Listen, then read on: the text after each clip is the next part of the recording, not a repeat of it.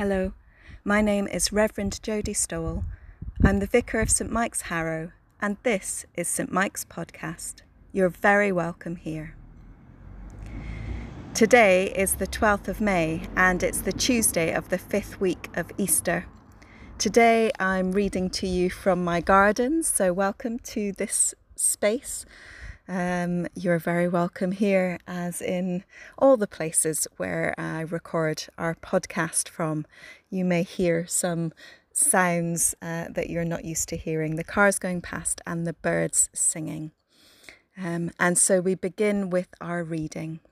Luke chapter 5, 1 to 11. Once, while Jesus was standing beside the lake of Gennesaret, and the crowd was pressing in on him to hear the word of God, he saw two boats there at the shore of the lake. The fishermen had gone out of them and were washing their nets. He got into one of the boats, the one belonging to Simon, and asked him to put out a little way from the shore. Then he sat down and taught the crowds from the boat. When he had finished speaking, he said to Simon, "Put out into the deep water and let down your nets for a catch." Simon answered, "Master, we have worked all night long, but have caught nothing. Yet, if you say so, I will let down the nets." When they had done this, they caught so many fish that their nets were beginning to break. So they signaled to their partners in the other boat to come and help them, and they came and filled the boats, so that they began to sink. But when Simon Peter saw it, he fell down at Jesus' knees, saying, "Go away from me, Lord, for I am a sinful man." For he and all who were with him were amazed at the catch of fish that they had taken, and so also were James and John, sons of Zebedee, who were partners with Simon. Then Jesus said to Simon, "Do not be afraid. From now on, you will be catching people."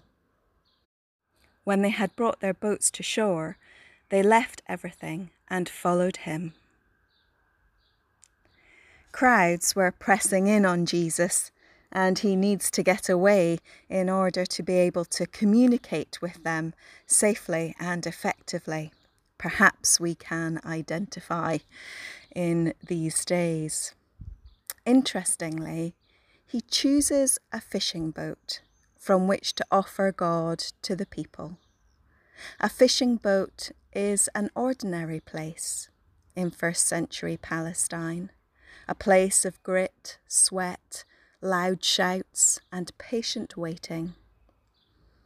I'm reminded of our current places from which we are offering God today, our homes, our kitchens, our gardens are the ordinary places, becoming the vehicle of the extraordinary God to us.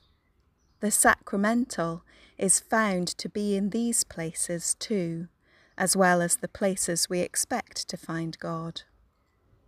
Perhaps some comfort for those of us who are missing our church buildings right now, to know that Jesus easily slides from the temple, the synagogue, to the fishing boat or the field or the kitchen table. Perhaps we might even ponder these places a bit longer.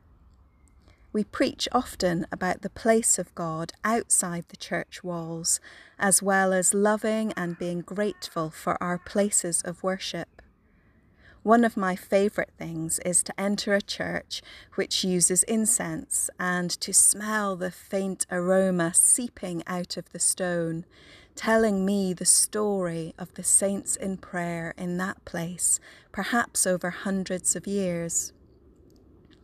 What do our ordinary places of living have to offer in the face of these rocks of ages? Perhaps we do well to remember that it is the living stones who pray in these places who have brought them to life in the first place. It is true then, I think, that the places take on their own life, which is more than simply the people who are in them. This is why we become attached to our buildings.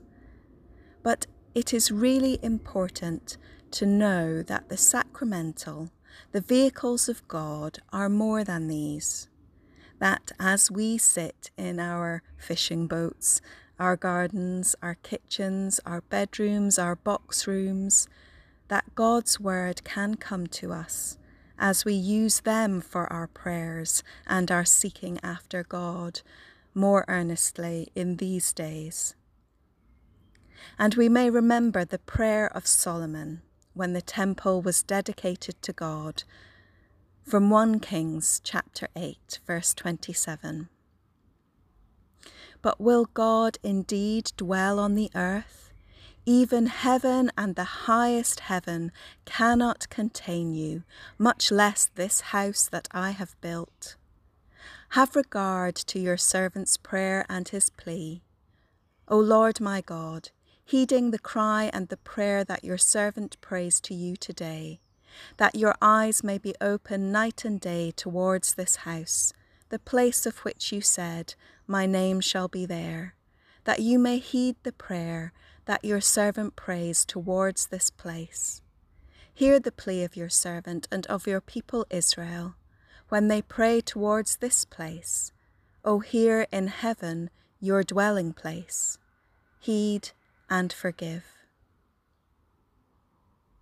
So may we remember this when we pray and sit in our homes and gardens, fishing boats and box rooms, that God cannot be contained in any of our buildings, and yet chooses, in mercy, to be found in our ordinary places as our sacred places. Go well into your day, and may you come again soon to our doors.